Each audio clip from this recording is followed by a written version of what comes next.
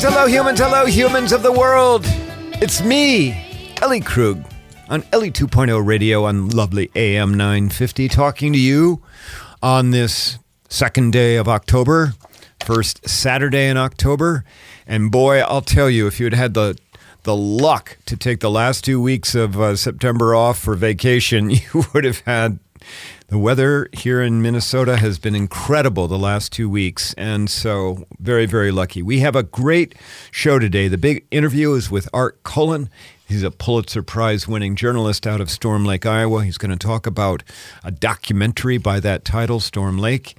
And then in my C block, I'm going to talk about my work, about a woman who believes in me and champion me. She happens to be 75 years old. So I'll tell you that story. But let's begin. Remember, our show is about idealism and idealists. And let's begin with our featured idealist. And I have to admit that I am incredibly embarrassed that our idealist, Pauli Murray, is someone I was unaware of until very recently, which reinforces that there is just so much more for me to learn about this incredible world of ours. And it also reinforces that maybe I just don't have as good an education as perhaps I thought I did. Who is Pauli Murray? Well, to begin with, Pauli, who is black and who was assigned female at birth, but later in life identified as male at different times in her life, she is somebody who you will hear me as I do this piece about her. I will be using the pronoun they out of respect. And that's partly because of what I just said. At different parts of Pauli Murray's life, Pauli identified as female, other times as male, and maybe what we would call non-binary today. So Pauli Murray was born in Baltimore, Maryland in 1910 and given the name of Anna Pauline. Quickly, Pauli's life was marked by tragedy. Beginning with when Pauli was 4 years old, their mother died of a cerebral hemorrhage. And just 9 years later, Pauli's father, who was a principal in the Baltimore School District and who suffered from depression severe enough to be hospitalized, he was murdered by a white guard at an institution, because we used to have mental institutions. So Pauli's father was murdered in 1923. Thus, by the time that Pauli was just 13 years old, they were orphaned. Eventually, Pauli went to live with their aunt and namesake, Pauline Fitzgerald Dane, and grandparents in Durham, North Carolina.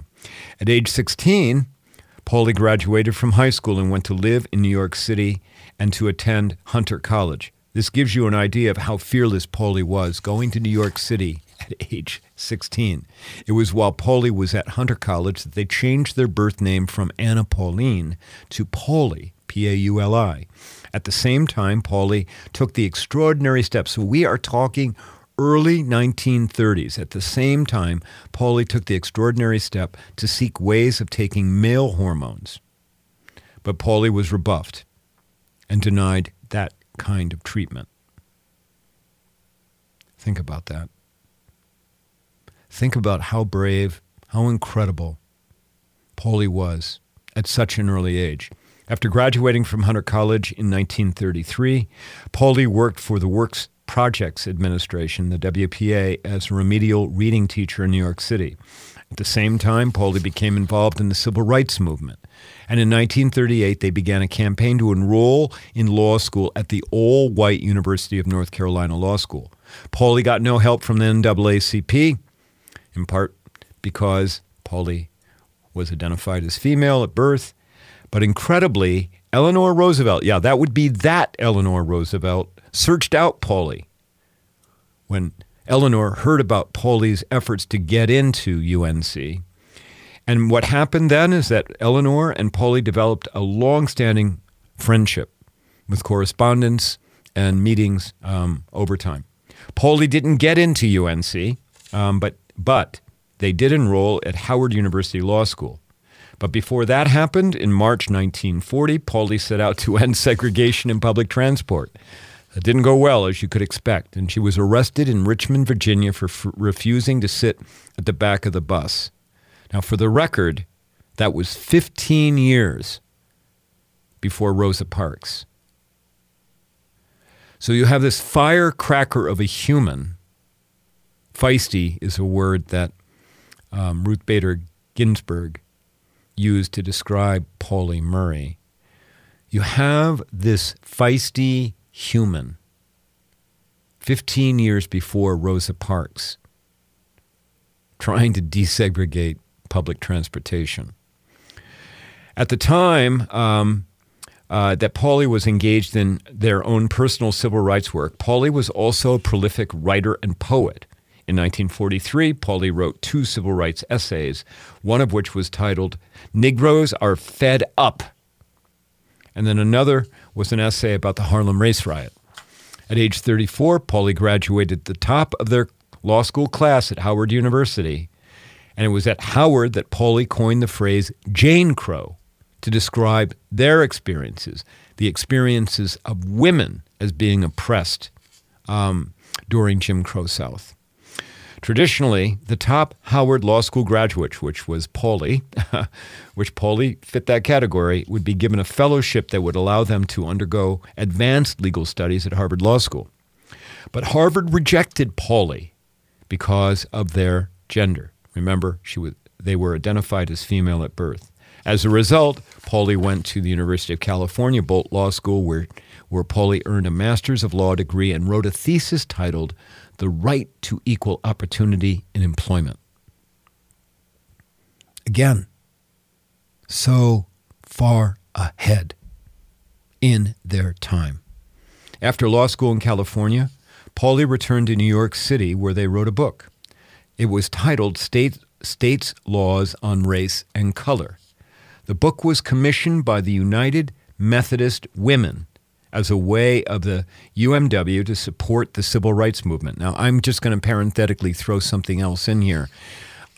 It was only a couple of weeks ago that I was in Fridley at a church, a Methodist church, where that chapter, the Fridley chapter of the United Methodist Women, had sponsored me. They had asked me to come in and talk about LGBTQ rights and what it meant to be LGBTQ. I'm learning. United Methodist Women wasn't on my radar before this. Okay? All right, back to our show. The great Thurgood Marshall would later call Pauli's book, that is, the book about states' laws on race and color, Thurgood Marshall, because remember, it was Thurgood Marshall who argued Brown versus Board of Education. He would call Pauli's book the Bible for the civil rights movement, for civil rights litigators. Again, it's a book written by a black who was identified as female at birth and who was instead very LGBTQ, it appears, very maybe non-binary, it appears, way ahead of their time. In the mid-1950s, Pauli was hired as a trial lawyer at a new law firm named Paul, Weiss, and Rifkin. By the way, that is now one of the largest law firms in the country, in the world. And Paul Weiss, that law firm, this was groundbreaking because in the 1950s, law firms were barely hiring women, let alone a black woman. And it was there that Pauli met their longtime partner, Irene Barlow. And they were together for, it sounds like, almost 20 years before Irene died. By the early 1960s, Pauli Murray had gained enough notoriety that President Kennedy appointed them to his Presidential Commission on the Status of Women. At about the same time, Pauli was fighting with civil rights leaders over the way that black women weren't allowed leadership roles in the movement. Feisty. By 1966, Pauli had helped found the National Organization for Women. You know that, listeners. Now, NOW. She did that with Betty Friedan. Eventually, though, Pauli became disenchanted with NOW because it wasn't advancing or addressing issues affecting black and working class women. So she left. Soon, Pauli was on another journey. She attended a seminary to become an Episcopal priest.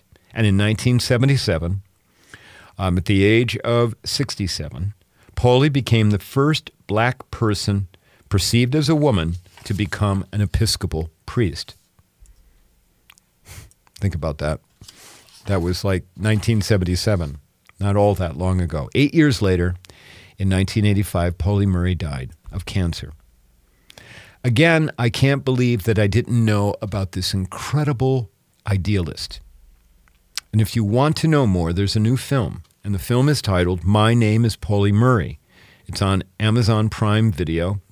If you watch it, you'll hear the late Justice Ruth Bader Ginsburg, as I said, call Pauli a feisty woman, unquote. Now, it's unfortunate that she used the phrase woman, but it was RBG saying feisty. That's what, some idealists do. They show up as feisty. What a darn compliment. And I am totally in awe that Pauli Murray would be who she wanted to be. I mean, she got derailed from taking hormones, and I'm sorry that was the case. And I've seen some of her writings where she talked about being so depressed about not being able to be her true self. But in the end, look at what she accomplished with all of her energy. I am in awe of this human. And now I will not forget the name Pauli Murray. Hopefully you won't either. Okay, that's it for our first segment. When we come back, we'll do the big interview with Art Cullen. You're going to love the interview. Art is quite the charismatic, bit of a character interviewee. So we'll be back and with the interview. Thanks. Hang on. Thanks for everything. Bye.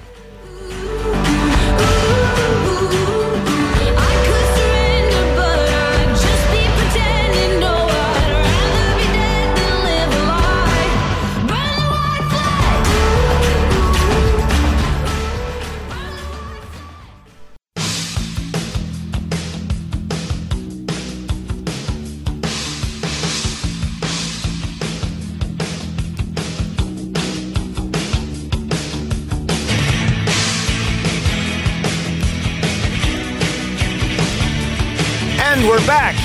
Ellie 2.0 Radio on AM 950.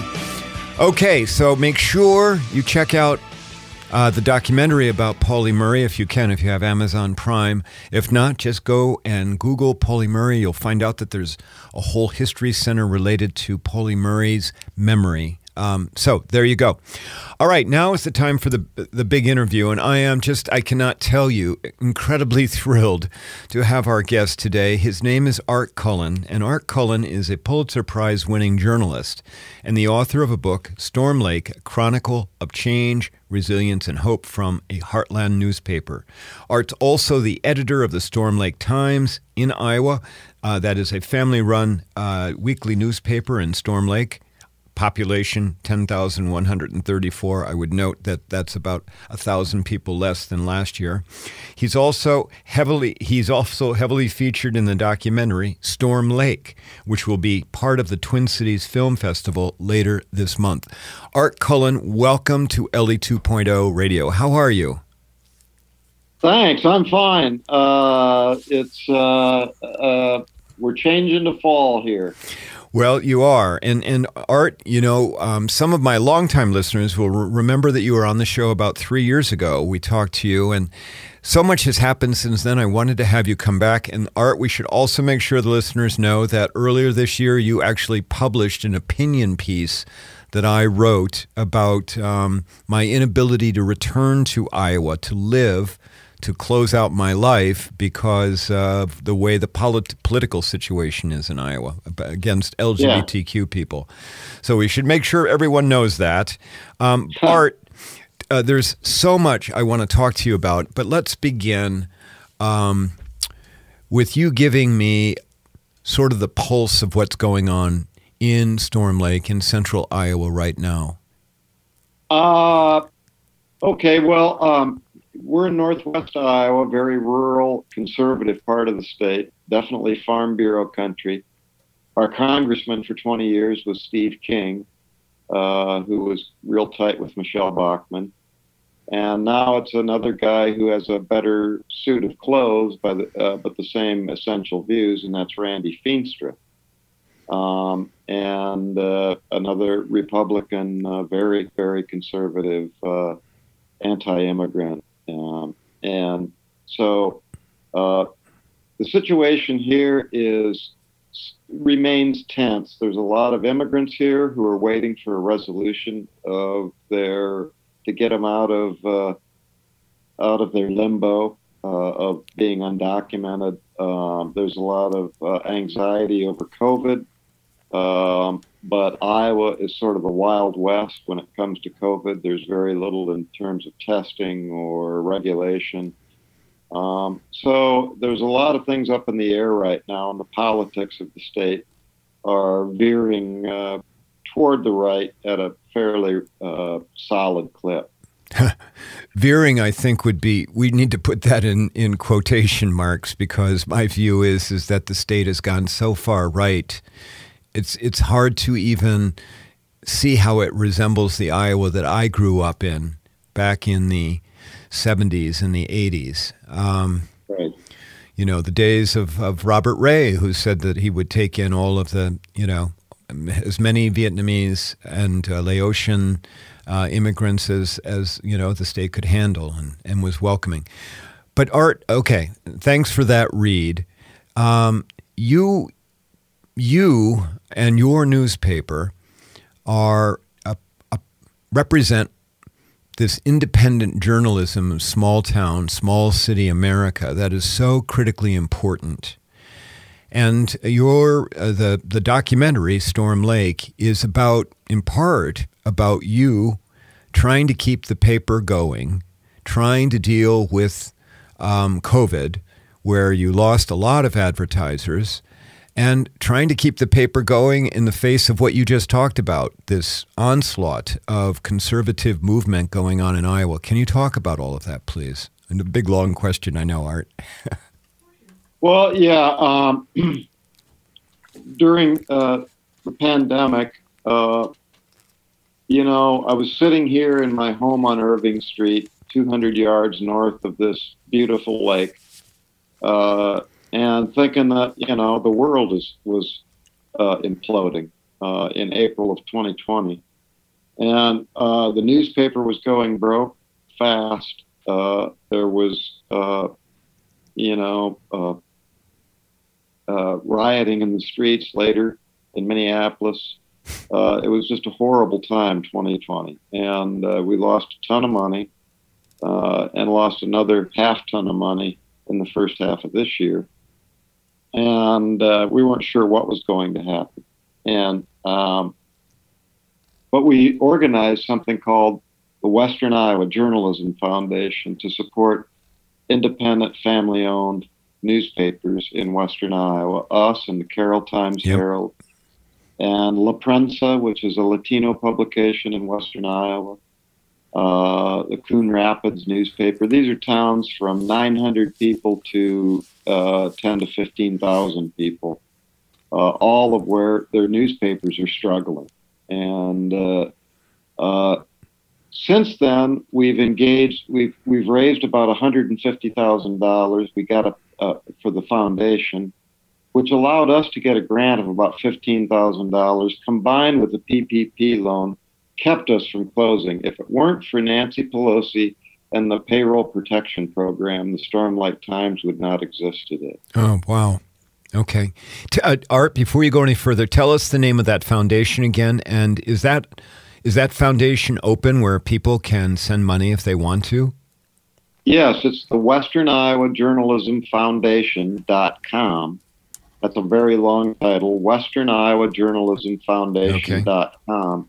And it was approved in January by the IRS as a 501c3 nonprofit. So you can donate tax deductible to this foundation. But the newspapers are for profit.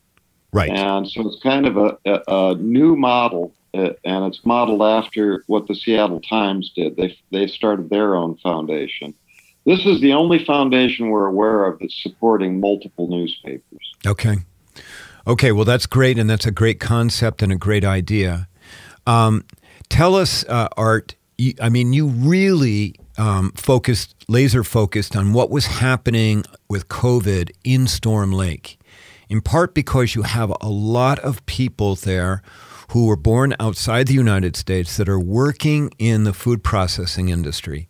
And Art, you know what? We're going to have to take a break. But when we come back, I just realized when we come back, I'd like you to talk about that because Art, that was incredibly important journalism that you did.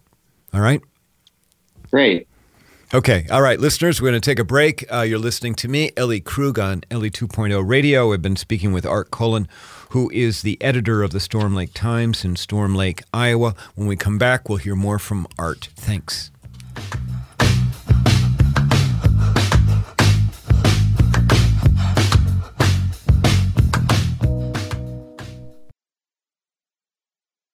How long till my soul gets it right? Will any human being ever reach that kind of light? I call on the resting soul of Galileo, king of night vision. And we're back. Ellie 2.0 Radio, Ellie Krug here.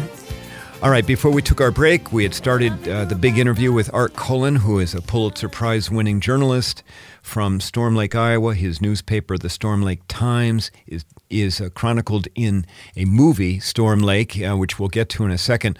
Art, before we took the break, I brought up how your paper laser focused on what was happening in Storm Lake with people who are not born in the United States, who are working in the food processing plants, how COVID was decimating those folks. Can you talk a little bit more about that and how your piece rustled up a lot of feathers?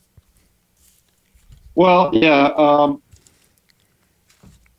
Early on in the pandemic, it only made sense that you'd have a lot of COVID cases in meatpacking plants where people are working shoulder to shoulder without any personal protective equipment like face masks. And it's a very humid environment in a packing plant, and so it's just a breeding ground for respiratory illness of any sort. And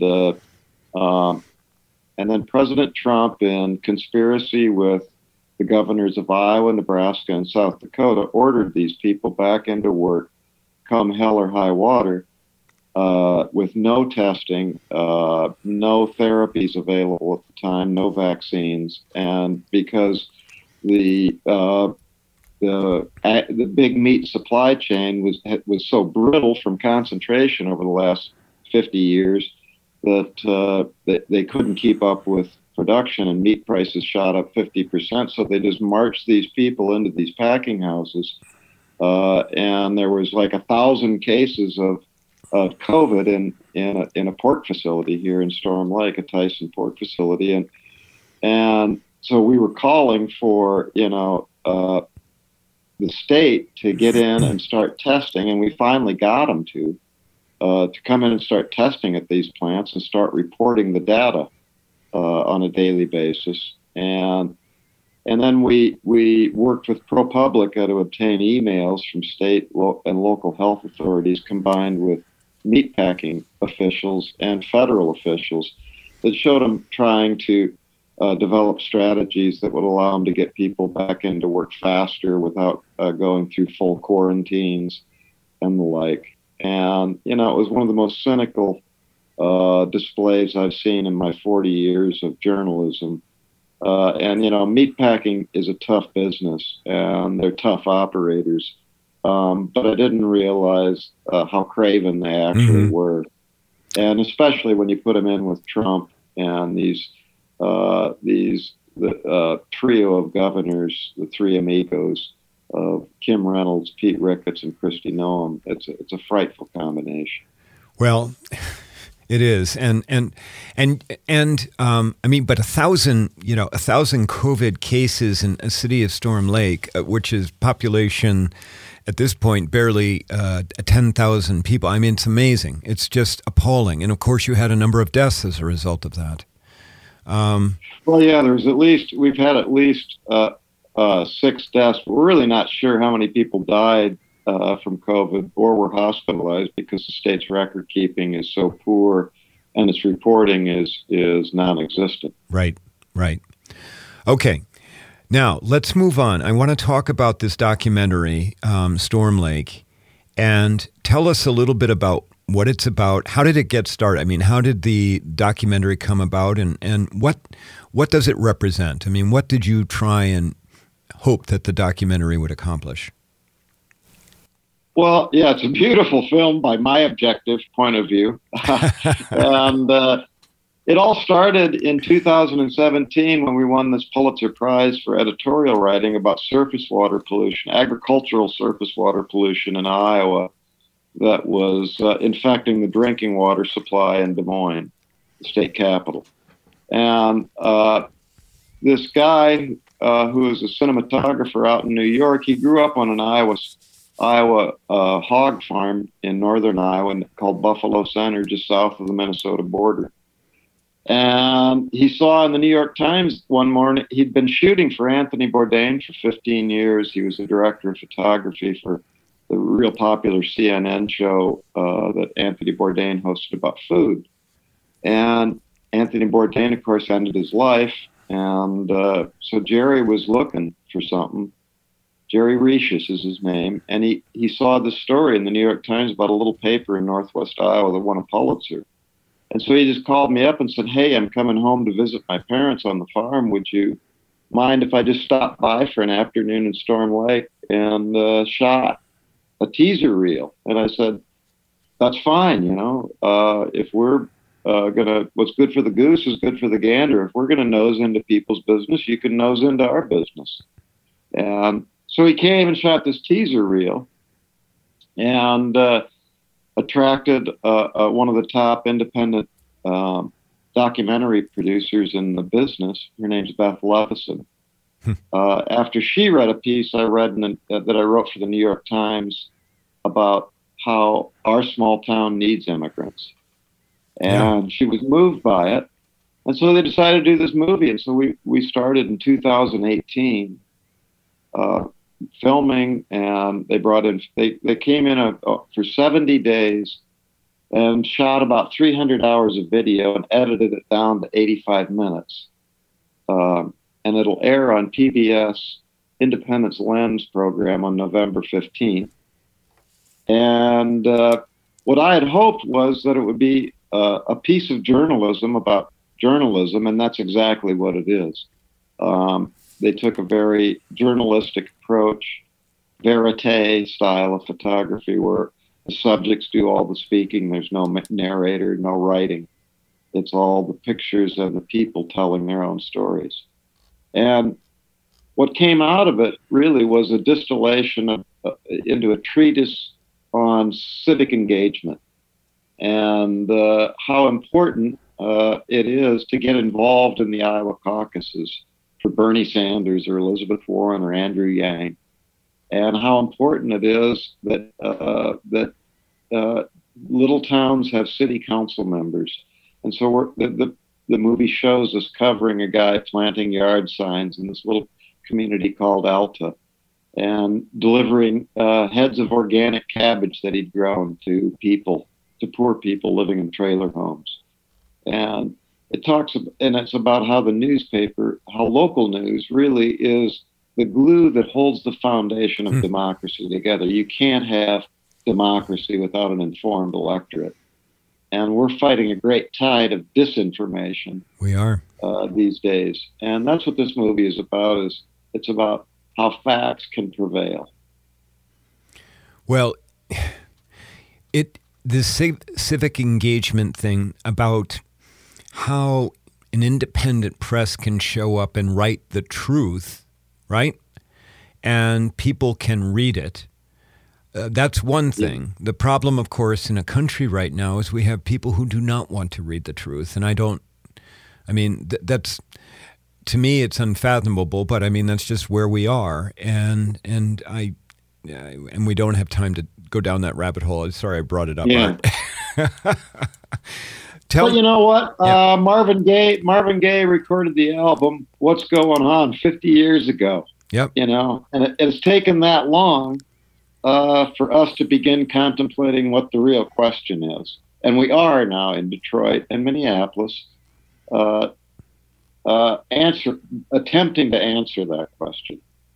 But I think there is a dialogue going on it's just a minority of people are unplugging from reality. Okay, but hold on, Art. One thing I want you to, if you can give us 30 seconds to tell us the success story of Storm Lake about welcoming and incorporating people who are not born in the U.S., because it is a tremendous story.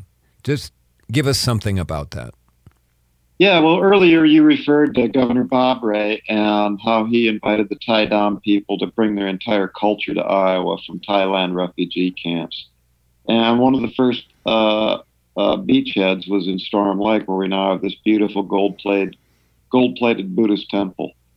And then waves of Latinos came in, and when there weren't enough Asians to work in the meatpacking plants. And so now we have about 30 languages spoken in Storm Lake, or dialects. And Buena Vista University, a local private college, is offering full ride tuition, full rides to first generation college students.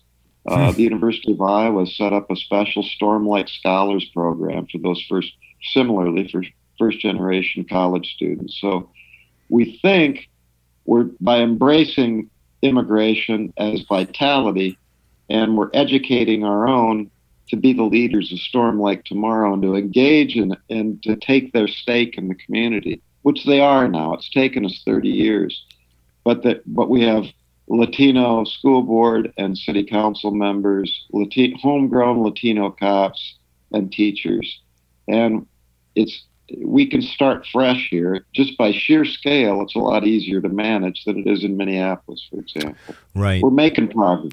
Well, I know, but much of America doesn't have any idea about the story about Storm Lake and the success there, or in other towns. I mean, you're not alone in the country where people have come from other countries, set down roots, and the community has embraced them and said, "You're welcome. We want you here."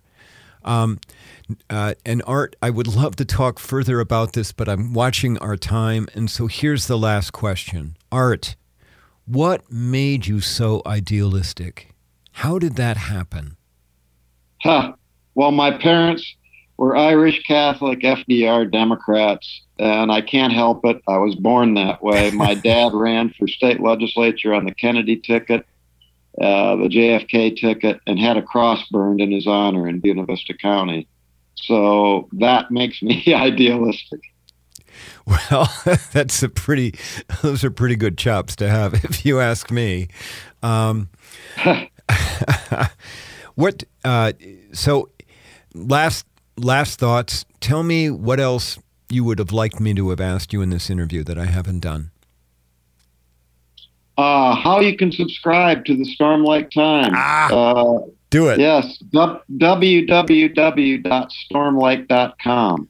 And let me put in one more plug, Western Iowa Journalism Foundation.com. Thank you. Art, thank you so very much for being on Ellie 2.0 Radio. Someday I'll have you back again because I just can't get enough of you, okay? Thanks for being on the show. All right, okay. Thanks for having me. Oh, you're welcome. All right, listeners, that was Art Cullen of the Storm Lake Times, and somebody I greatly admire, as you can pick up from what I've been saying. All right, when we come back, we'll do the C block where I'm going to talk about my work as an idealist. We'll be back in a second. Thanks.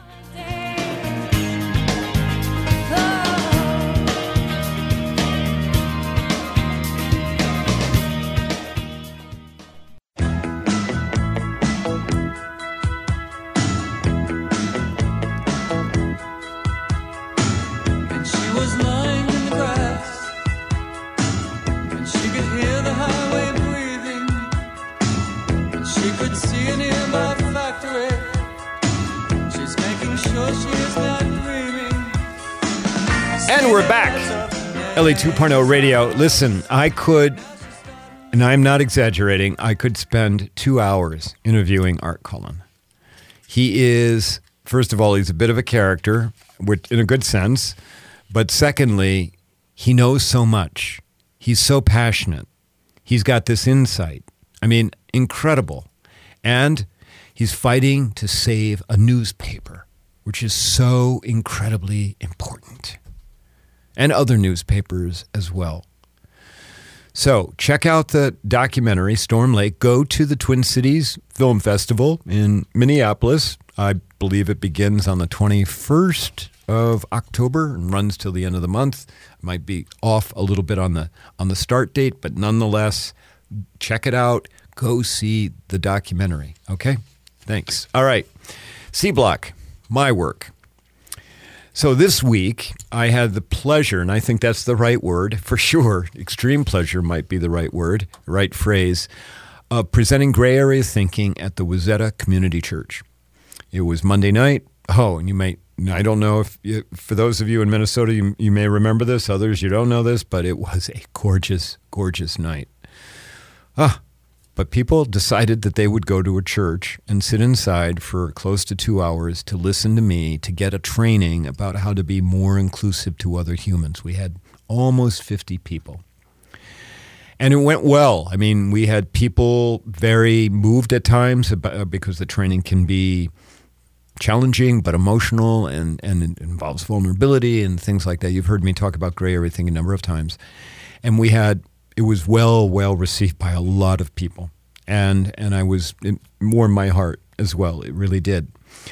But I got to that church because of a 75-year-old woman named Nan Peterson. Now, I've got to tell you, Nan Peterson, I don't even know if she stands 5'5". She is very distinguished looking. She's got a shock of just white hair, but we're very, very, very distinctive, as I said, but and very.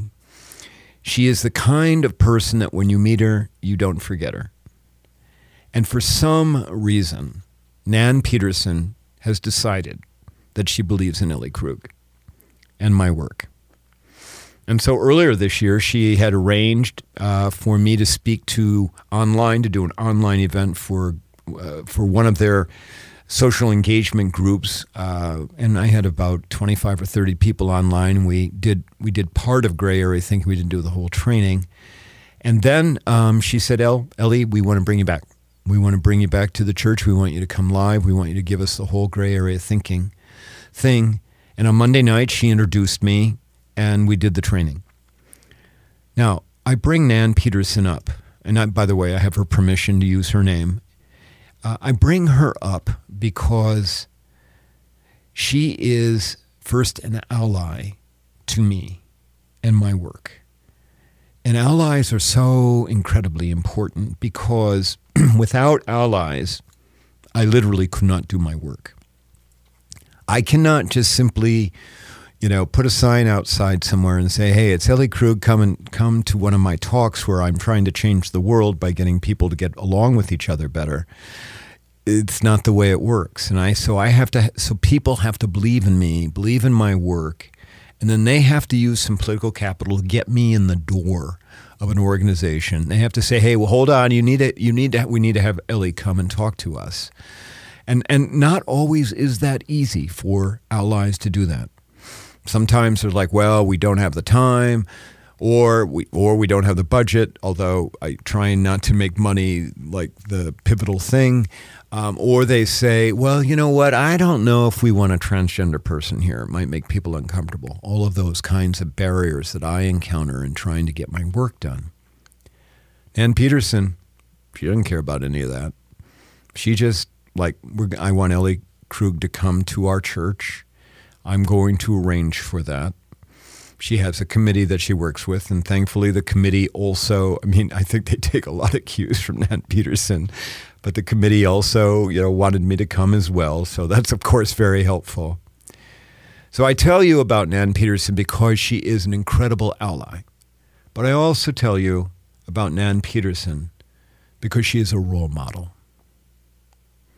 She's 75, as I said, so she's about 10 years older than me. She's teaching me. Every time I see her, she's teaching me about class, like in a classy way to do things. She's teaching me about persistence, resiliency, grit, and that age doesn't matter. So I'm learning from this woman as she is learning from me, but I am learning so many things from her as well. And so were the people in the room when we did the training on Monday night. It was very clear that they hold Nan dear, and it was very clear that she was esteemed in their eyes for who she was. Now, we all need role models. We do. Some would tell you that I'm a role model for other people. That is such an honor whenever I hear that.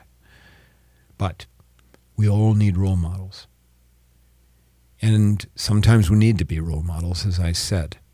Who are your role models? You know, and have you thanked them?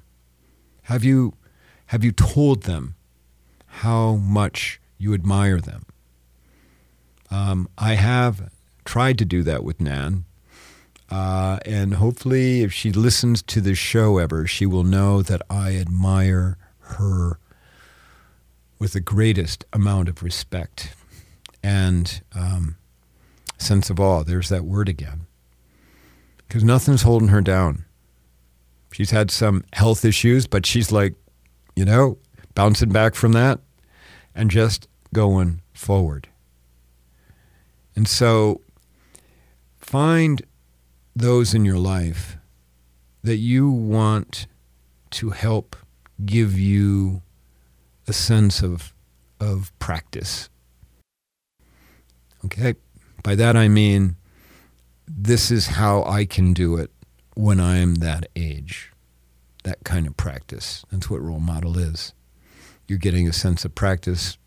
You're seeing how it would work so that someday you can do it yourself. So, Nan Peterson, thank you for believing in me and my work. And thank you for having been so incredibly kind to me, as well as to all the other folks that were at the Wazeda Community Church.